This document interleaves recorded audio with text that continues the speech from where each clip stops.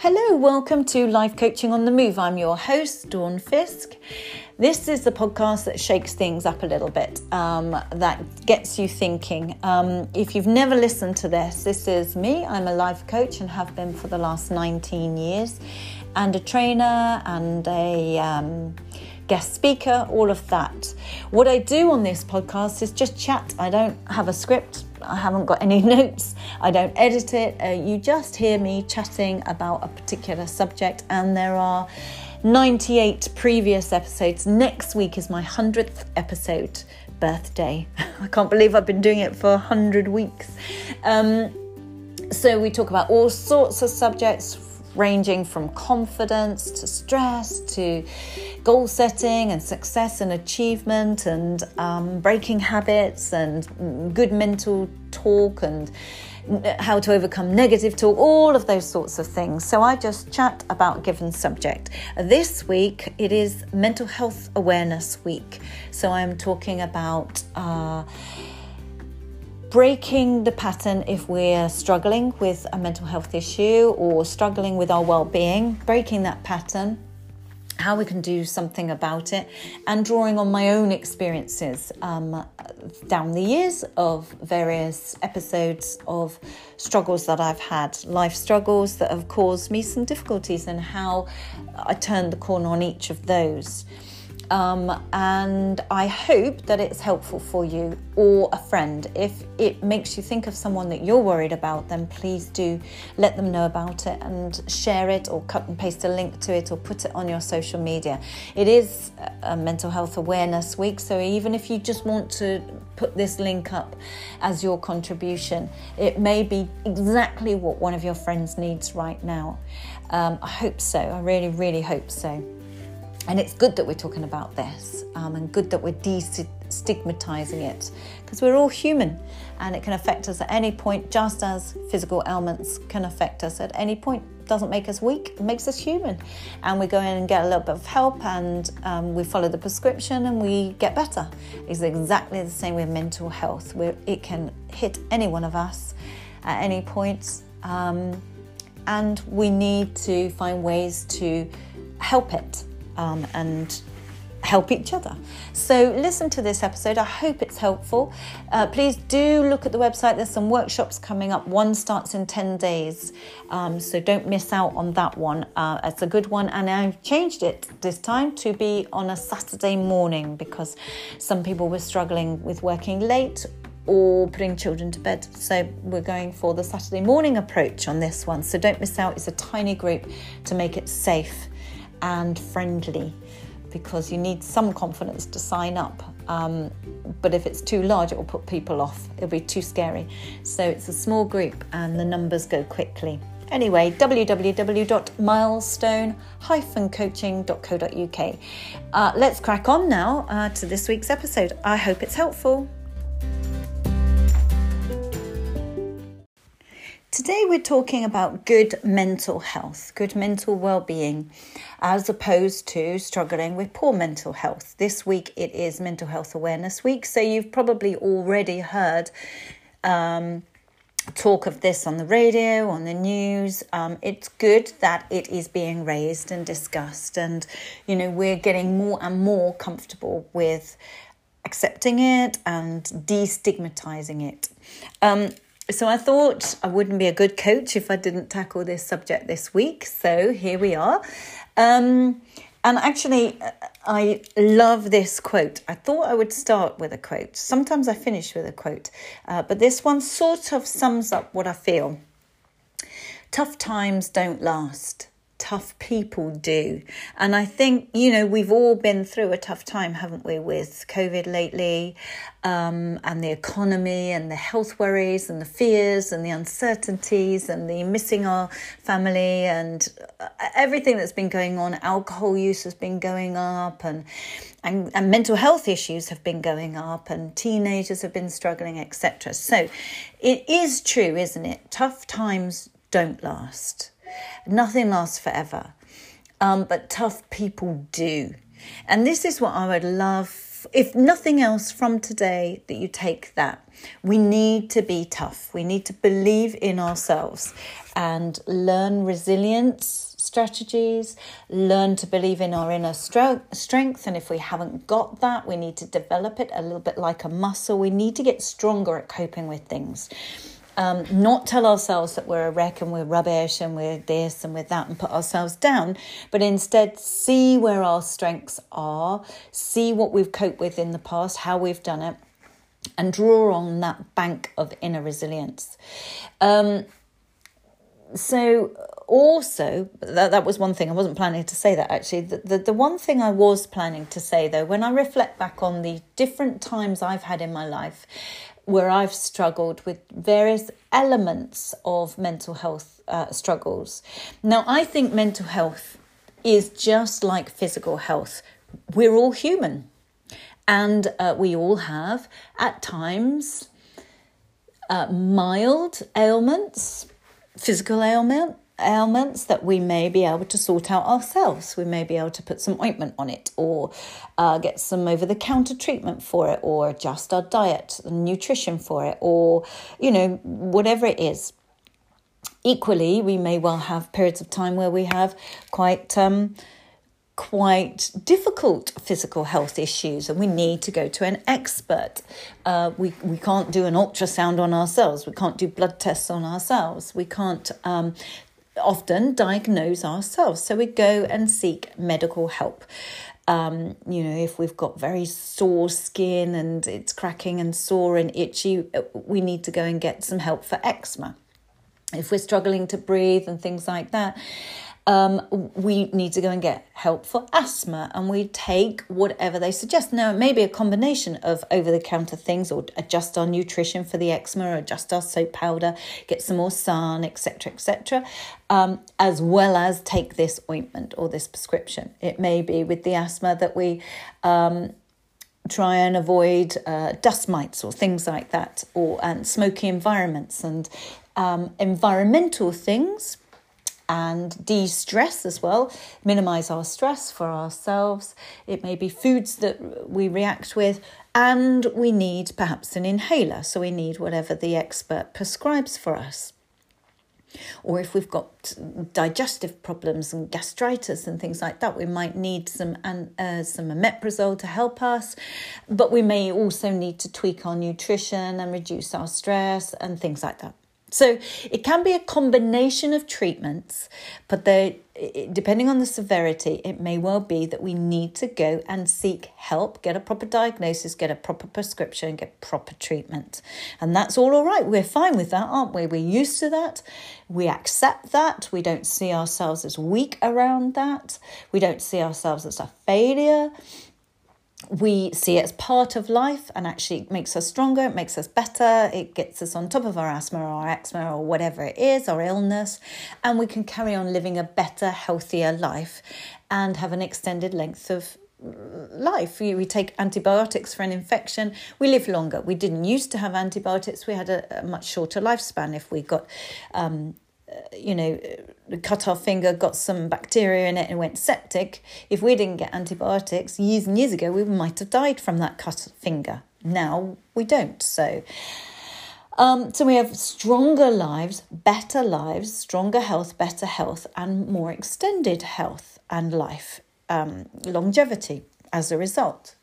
And yet, mental health is part of that. We're a big picture. Mind and body are connected. We've talked in the past about how our mind can affect our body, how our mind and our belief system, i.e. placebo, if people in drug trials believe they're getting a new treatment and it could be helping their illness or their symptoms or their pain, then in every drug trial that there is carried out, there is always a placebo effect found. In the control group that's receiving sugar treatments or whatever it is, no treatments, they still find generally around about 30% placebo effects, sometimes higher, 40, 50%, sometimes as high as 70% placebo effect. That's a very real finding with real relief in symptoms or reduction in pain or increased mobility or whatever it is. It's very real. And yet they hadn't had the treatment in the first place. And this is because if the brain believes it's going to get better, it starts to help aid that improvement and it starts to heal the body. There's loads and loads and loads of science and research to back up the effect of the power of belief, both in sport and athletics and health. So the mind and body are one thing. So if our health can be positively impacted upon by a good mindset, then we need also to realise that our mental health is part of that big picture, is equally as important and is equally as normal for us humans to be at risk of some mental health issues at some point in our life. It doesn't matter what class we are or ethnicity that we are or career or how, it doesn't matter, or age. It doesn't take any of those factors into account. Mental health issues can affect any one of us at any time because we're human. And it's not that we are weak. We've got to get rid of that belief. It is not a sign of weakness. Just as getting a tummy upset or something is not a sign of weakness or a physical ailment. It says nothing about us as people. It's just a physical ailment that we have acquired or caught or developed along the way. Same is true of mental health issues. So back to my phrase about it's not, tough times don't last forever. Tough times don't last. Tough people do. And I believe the tough people are the ones that do something about it. They seek help in some way. And it could be self-help. They're doing things to help themselves, a bit like the asthmatic or the person with eczema or whatever that might tweak their nutrition or tweak their washing powder or whatever to help and facilitate their improvement. Tough people do that with their mental health. But it may also be that it gets to a point where they need to go to a specialist or an expert and seek help.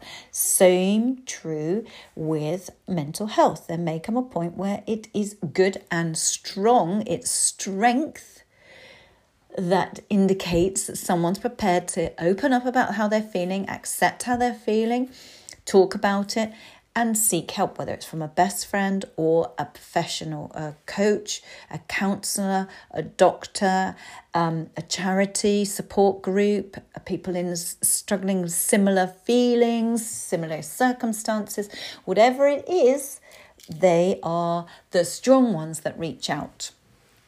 And, the other phrase, tough times call for tougher decisions. They're hard. Sometimes it's hard to talk about these things and admit that you're struggling.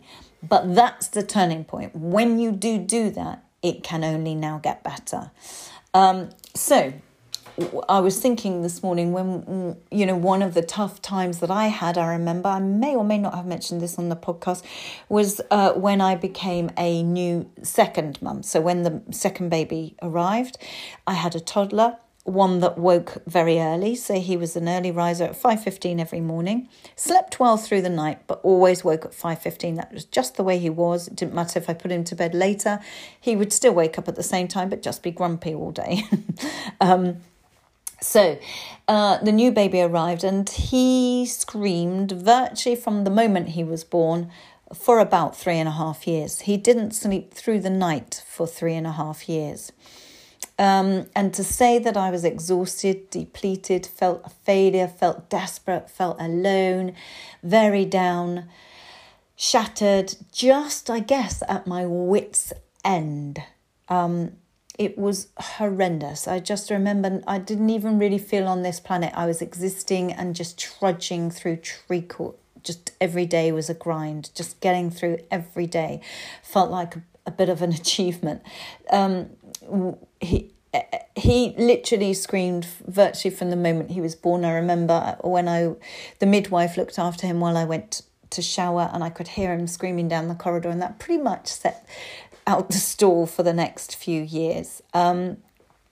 As it transpired, and unbeknown to us for a good while, he was born so quickly that I think his ribs became sort of compressed in on his abdomen.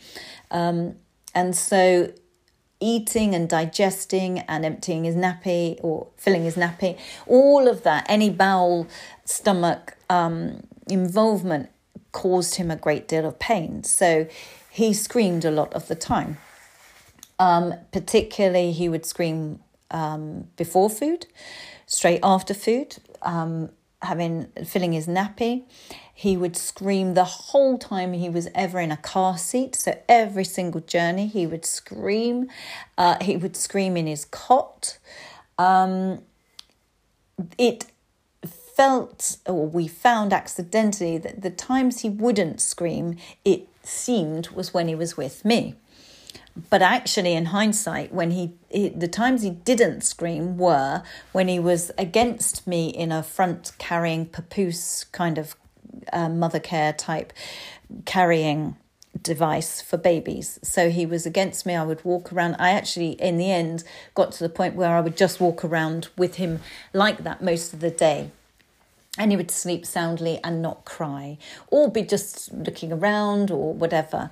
And I learned to do most things, bar showering, really, with him in that most of the time. And he didn't scream. I thought that was because he was a clingy baby, but babies aren't born clingy. What I didn't realise until we got him... I sought professional help and got him checked and diagnosed and was told that it was his ribs and he would grow out of it as he developed. It would get better, which it did. So I now understood. So that's the first time I sought help. And accidentally had found a coping strategy of him being in one of these carrying things actually relieved his symptoms because he was upright and his ribs seemed to be freer on his stomach and he wasn't in pain. The other place that I found that he would not scream and would be able to sleep, we accidentally found through sheer desperation and exhaustion that he would sleep and be calmer and at peace when he was led on his side against me, sort of feeding all night. I became his human dummy, really. So I broke all my rules, everything you're told not to do, of have them sleeping in your bed, all of that we did because I had to get some sleep to be able to cope with a toddler through the day and a baby. So he was sleeping in with me, but what I didn't realise was it wasn't because he was with me, it was because he was on his side. And of course, you're told as a mum to put them on your back, I think. Was it on my back or the front? I can't remember, whatever it was then, 16 years ago. It certainly wasn't the side. So whatever position it was, I think it was the back, he would scream because he was in pain. So I found coping strategies to just keep me sane and keep us through. But of course, by the time we had him diagnosed and he grew a little bit and developed and grew out of it, we had grown into really bad habits, bad coping strategies, learned behaviours, and it carried on and it carried on. And of course, as he got older and older, and then he could walk and toddle and he could call out and things like that. I would just continue it just to get some sleep. I was exhausted, and 3.5 years down the line, he was still calling out at night and crying and waking, and he hadn't broken that sleep pattern. He would scream in his cot and call for me or whatever, and by then he was in a bed, so he'd get out of bed and come in and crying, and 4 or 5 times a night. It would just be horrendous. And I was at my wit's end. And I remember the turning point was at school, in the playground, dropping off at preschool, and I must have looked like death warmed up.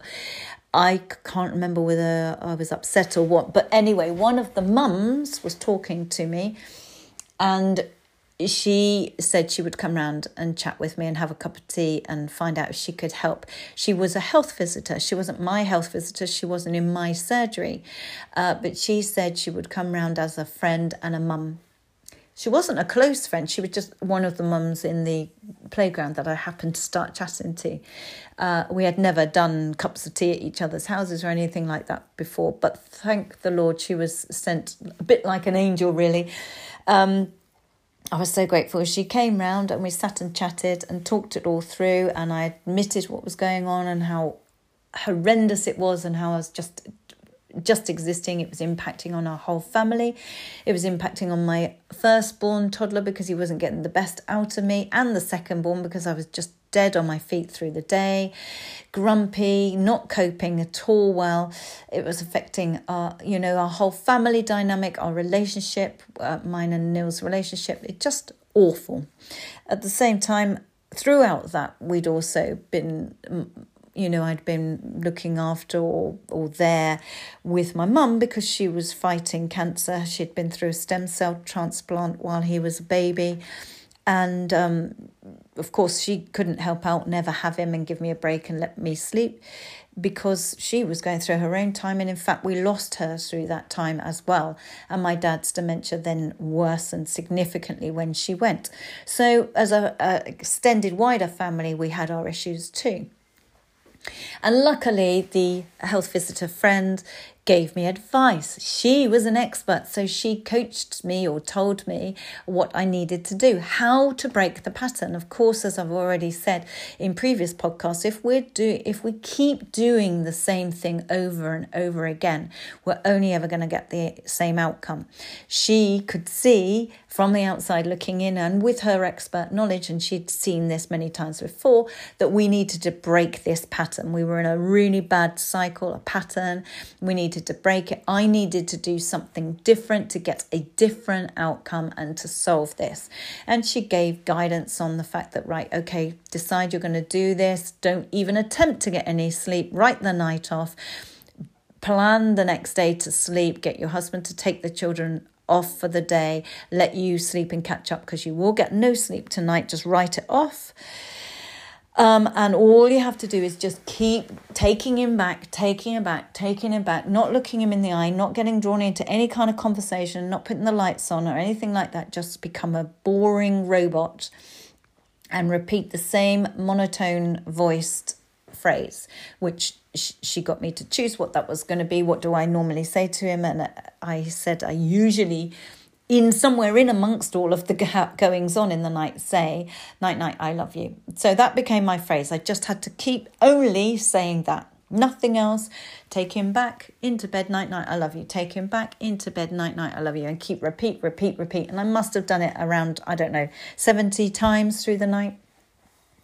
And on her advice or her warnings, she said it would be horrendous. It was, but that the second night would be nowhere near as horrendous, and the third would be nowhere near again. It would get better and better. She was absolutely right. The second night, maybe only 30 times. The third night, none. He slept through. I had my first full night's sleep. She cracked it. It took only those few nights, but we had to break the pattern. So what I'm trying to say here today in today's podcast is any one of us get mental health issues. I was very low, very desperate, very depressed, I guess. I don't think it was postnatal depression. It was depression through exhaustion and sleep deprivation and just a feeling of complete and total failure as a parent, a mother. Hopeless. I couldn't see any daylight at the end of the tunnel. It was a despair. By opening up and talking about how I felt, talking about what was happening, acknowledging it, hearing myself say it, and turning to somebody who knew what to do and get expert help, we solved it.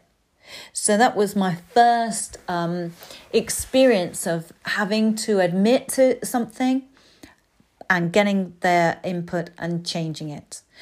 The other one, which I may have mentioned previously, was when I was very stressed. Then a few years later, one of the carers for my dad, as his dementia worsened and he couldn't cook for himself because he would set the cooker on fire and things like that. We have to take it in turns, the sisters, to go in and cook his lunch, go and do his supermarket shopping, do his washing, do his cleaning, do everything for him, really. Bath, take him for haircuts, dentist, hospital appointments, the lot. So we took it in turns. We had a shift pattern. We had a book that we'd write in what we'd done and what needed to be done, who was going to do that day, who was going to do this day. Also, at the same time, running my own home, my own business with clients, my own marketing, my own invoicing and admin and everything. Working with clients, my own children, running my own home and family and husband and dog. Don't forget the dog. So I'm a type A personality. I'm always on the go, rarely at that time would relax or chill out or anything. I would just go. From the moment my feet hit the floor in the morning till the moment I would drop at night, I'd be on the go. So my stress, I think I was suffering from stress, just by sheer overload of everything, juggling so many plates in the air, school pickups, remembering this birthday present for this party, and they needed this costume for this show, and all those sorts of things when they're that sort of age. What PA kit they needed today, what packed lunch they needed, so on and so forth. You're trying to remember so many things. And my life was no different to so many other people's.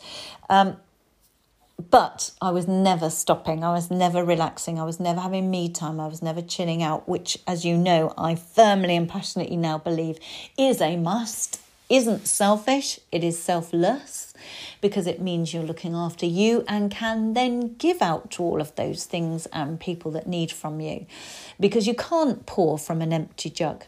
But I didn't take my own advice at that time, and I went 100 miles an hour 24/7. And as some of you may know from previous podcasts, I fell very critically ill and suddenly with no warning, and ended up in hospital in London, in a specialist hospital in intensive care, not expected to pull through the night. Luckily, I did. Phenomenal care. But that was a real knock on the door for me. That was a real wake-up call that you cannot keep going at that rate. And now I'm a passionate believer in stress management. And I talk about that, and I do. I've got an online advanced program on stress management that is on offer on the website for anybody if they relate to that. I do stress workshops on Zoom and things as well, shorter ones. And I often talk one-to-one with coaching clients about reducing their stress, because it does genuinely impact on our health, our well-being, our sleep, our immune system, everything. I learned a real harsh, painful lesson. And I've seen it with client after client. Something will happen. Something will happen to stop you going at that rate of knots. I know we need to at times, and we can at times, because we've got a great stress system in our body, fight or flight. We're made for some stress, but we're not made for long-term stress. That's when it affects us, when it goes on and on and on and on and on. And we never relieve that stress or manage that stress and reduce it. We have to get it back down to level resting point to function and to have good immune system and good sleep. And all of that is so important. So I learnt that, and I used all of my own tools that I'd used with clients on myself during that time. Once the doctors had started to turn me around medically and respond and to improve, I started to also mentally work with them. And I talk about that in one of the previous episodes, about how I mentally started working with the power of visualization, the power of gratitude, the power of positive mental approach, stress management, all of the tools that I use, I started using on myself, which I'd never really properly ever done. I didn't walk the talk. Is that the right way around that phrase? Anyway, but I do and did as a result of that. So again, that was a time where I needed expert help. I definitely needed expert consultancy there for a long time in the hospital. But afterwards, I also needed all the coaching strategies that I was lucky enough to know and be trained in. As a result of that, and coupled with my own son's issues and surgeries at Great Ormond Street, and the anxiety as a mum of watching your child go through the anaesthetic room and you sitting there waiting for the operation, sat by yourself and waiting to be called, and is everything all right? And I have discussed that before, and the anxiety and the stress of all of that, and the horror of watching him go through what he had to go through 7 different surgeries, and sleeping alongside him in the hospital in a little put-up bed with them in Great Ormond Street. And it's just incredibly anxiety-provoking. Terrifying, actually, is probably the better word. And you want to take it all away as a parent. You don't want your child to have to go through that. You wish it were you. You don't want to worry about them anymore. And as a result of all of those things, I started to really struggle with my own anxiety and have insomnia, and I'd be awake for hours at night and thinking the worst and going to some real dark places in my head. I would have proper panics. My heart would be racing. I didn't think I could swallow. I didn't think I could breathe. And so I went through a time where my anxiety was really crippling, horrible. I used to dread bedtimes. I used to hate the bedroom. So I just the anxiety, once that sets in, that's really actually a horrible downward spiral. It's very, very hard to get on top of because you start getting anxious about suffering from anxiety. So I'd get anxious before bed thinking, please don't let me have another bad night. And I'd go to bed tense and stressed, dreading another bad night. I would just say that I do absolutely wholeheartedly believe that my hormones made that worse, and perimenopausal or menopause definitely affected my sleep, definitely made the insomnia so bad, and the anxiety, all of that I think was definitely not helped by the menopause. And for me, I actually made the decision, weighed up all the risks, and I decided that for me, HRT patches was a way forward because of how much I was. It was awful. The hot sweats, the night sweats, the insomnia, the anxiety, the grumpiness, just everything was horrible. So I made that decision for me, and a lot of those things were hugely improved. But so I sought medical help, or I sought professional help. So every time I've had a patch in my life of mental health struggles, I realise on reflection, the turning point has been when I've accepted it. I've struggled for a long time. It's got bad. Then I've realised I need to do something about this. I've realised I've needed to break the pattern. I need to talk about it, accept it, and find some expert help. And that's been different experts according to whether it was the stress time, the depression time, and the sleeplessness, and with the baby, or whether it was the anxiety. And the turning point for that, so the HRT definitely helped, but also the turning point was when I was talking to my brother-in-law, who's a burly male macho, can't get much more macho than him, having a conversation with him once. So it was a spontaneous, I don't know where it came from, but he started to talk about his own anxiety. And so I realised, well, it's okay then. So I shared mine. And we started to share what thoughts we have, or what we say in our head, and how horrible it is, and the symptoms we get. And we shared experiences. And I realised, God, if he's a builder and a macho, etc., it's all right, and it's okay, and it's acceptable. I'm not judging him or anything like that. I don't, and he's not judging me, putting me down, thinking I'm paranoid or neurotic or anything. And then I started to talk more openly about it and admit it and talk to others about how I was feeling and accepting that many others feel the same. And then I started reading around it, researching it, went to some workshops, webinars, finding out much more about it, talked to the doctor about it, and so on.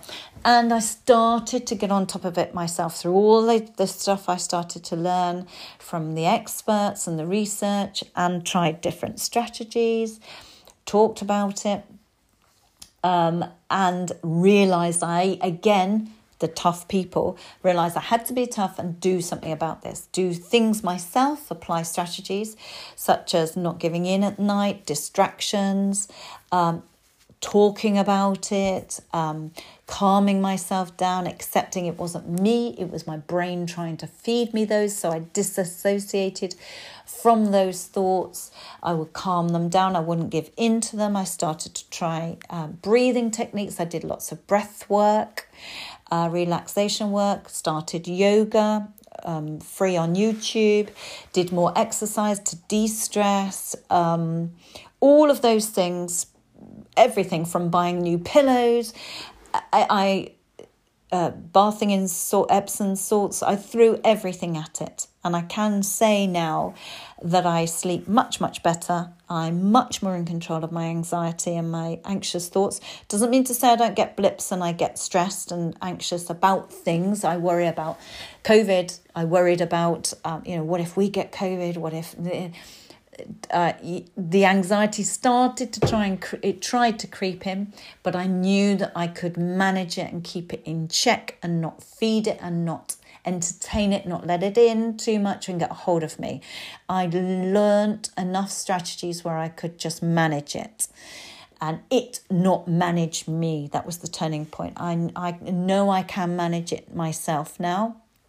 And if it does get really bad, I know I will go and get some help.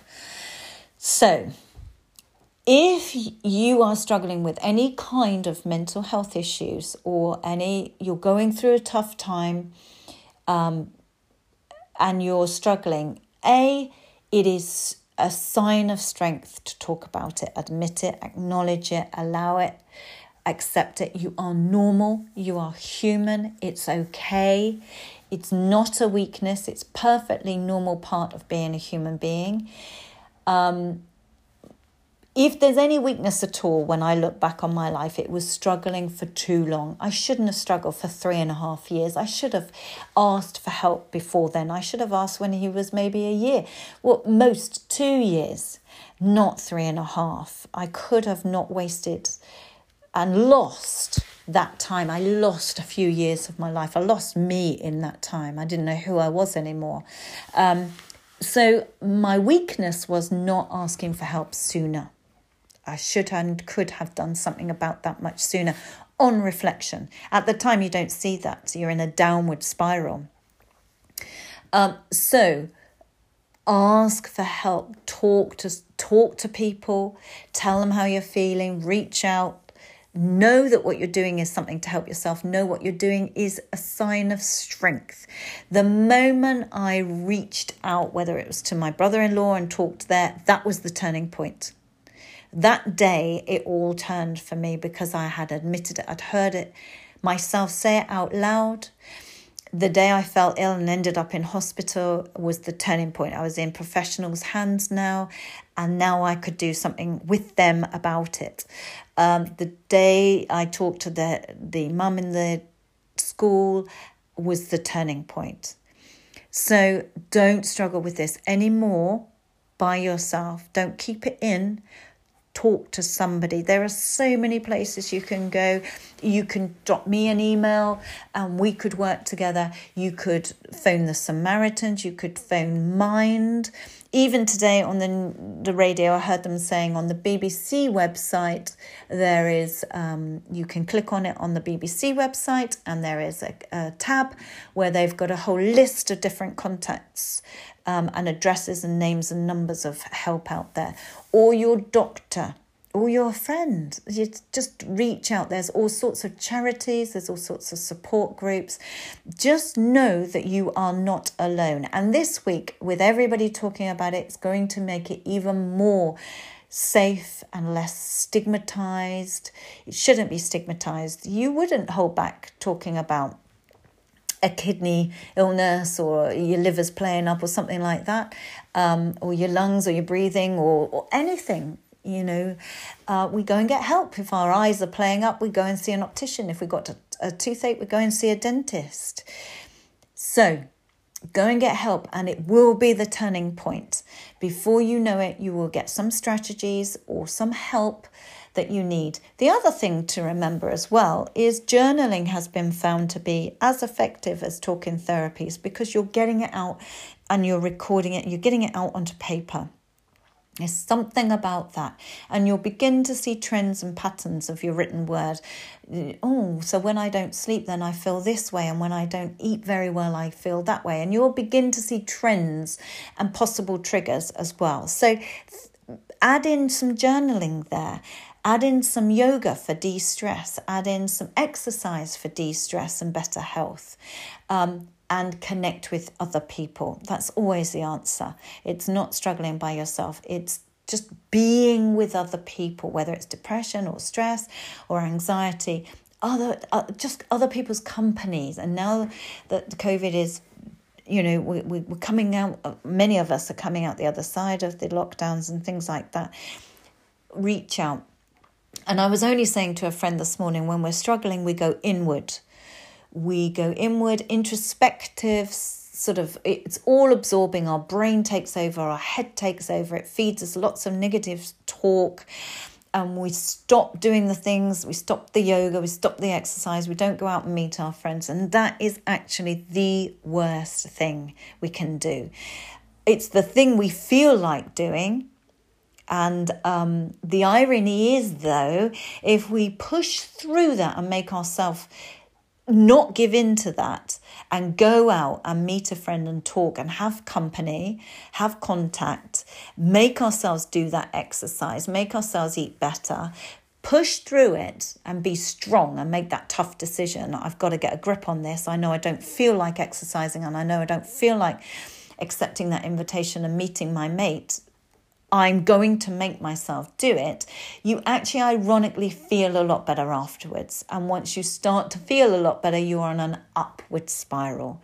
So the antidote to this horrible feeling that sometimes we get is to do exactly the opposite of what we believe we feel like doing, because of the way our mindset, our thoughts, the place we find ourselves. If we can do the opposite, make ourselves go outside, make ourselves talk, make ourselves connect and chat, we will feel better sooner.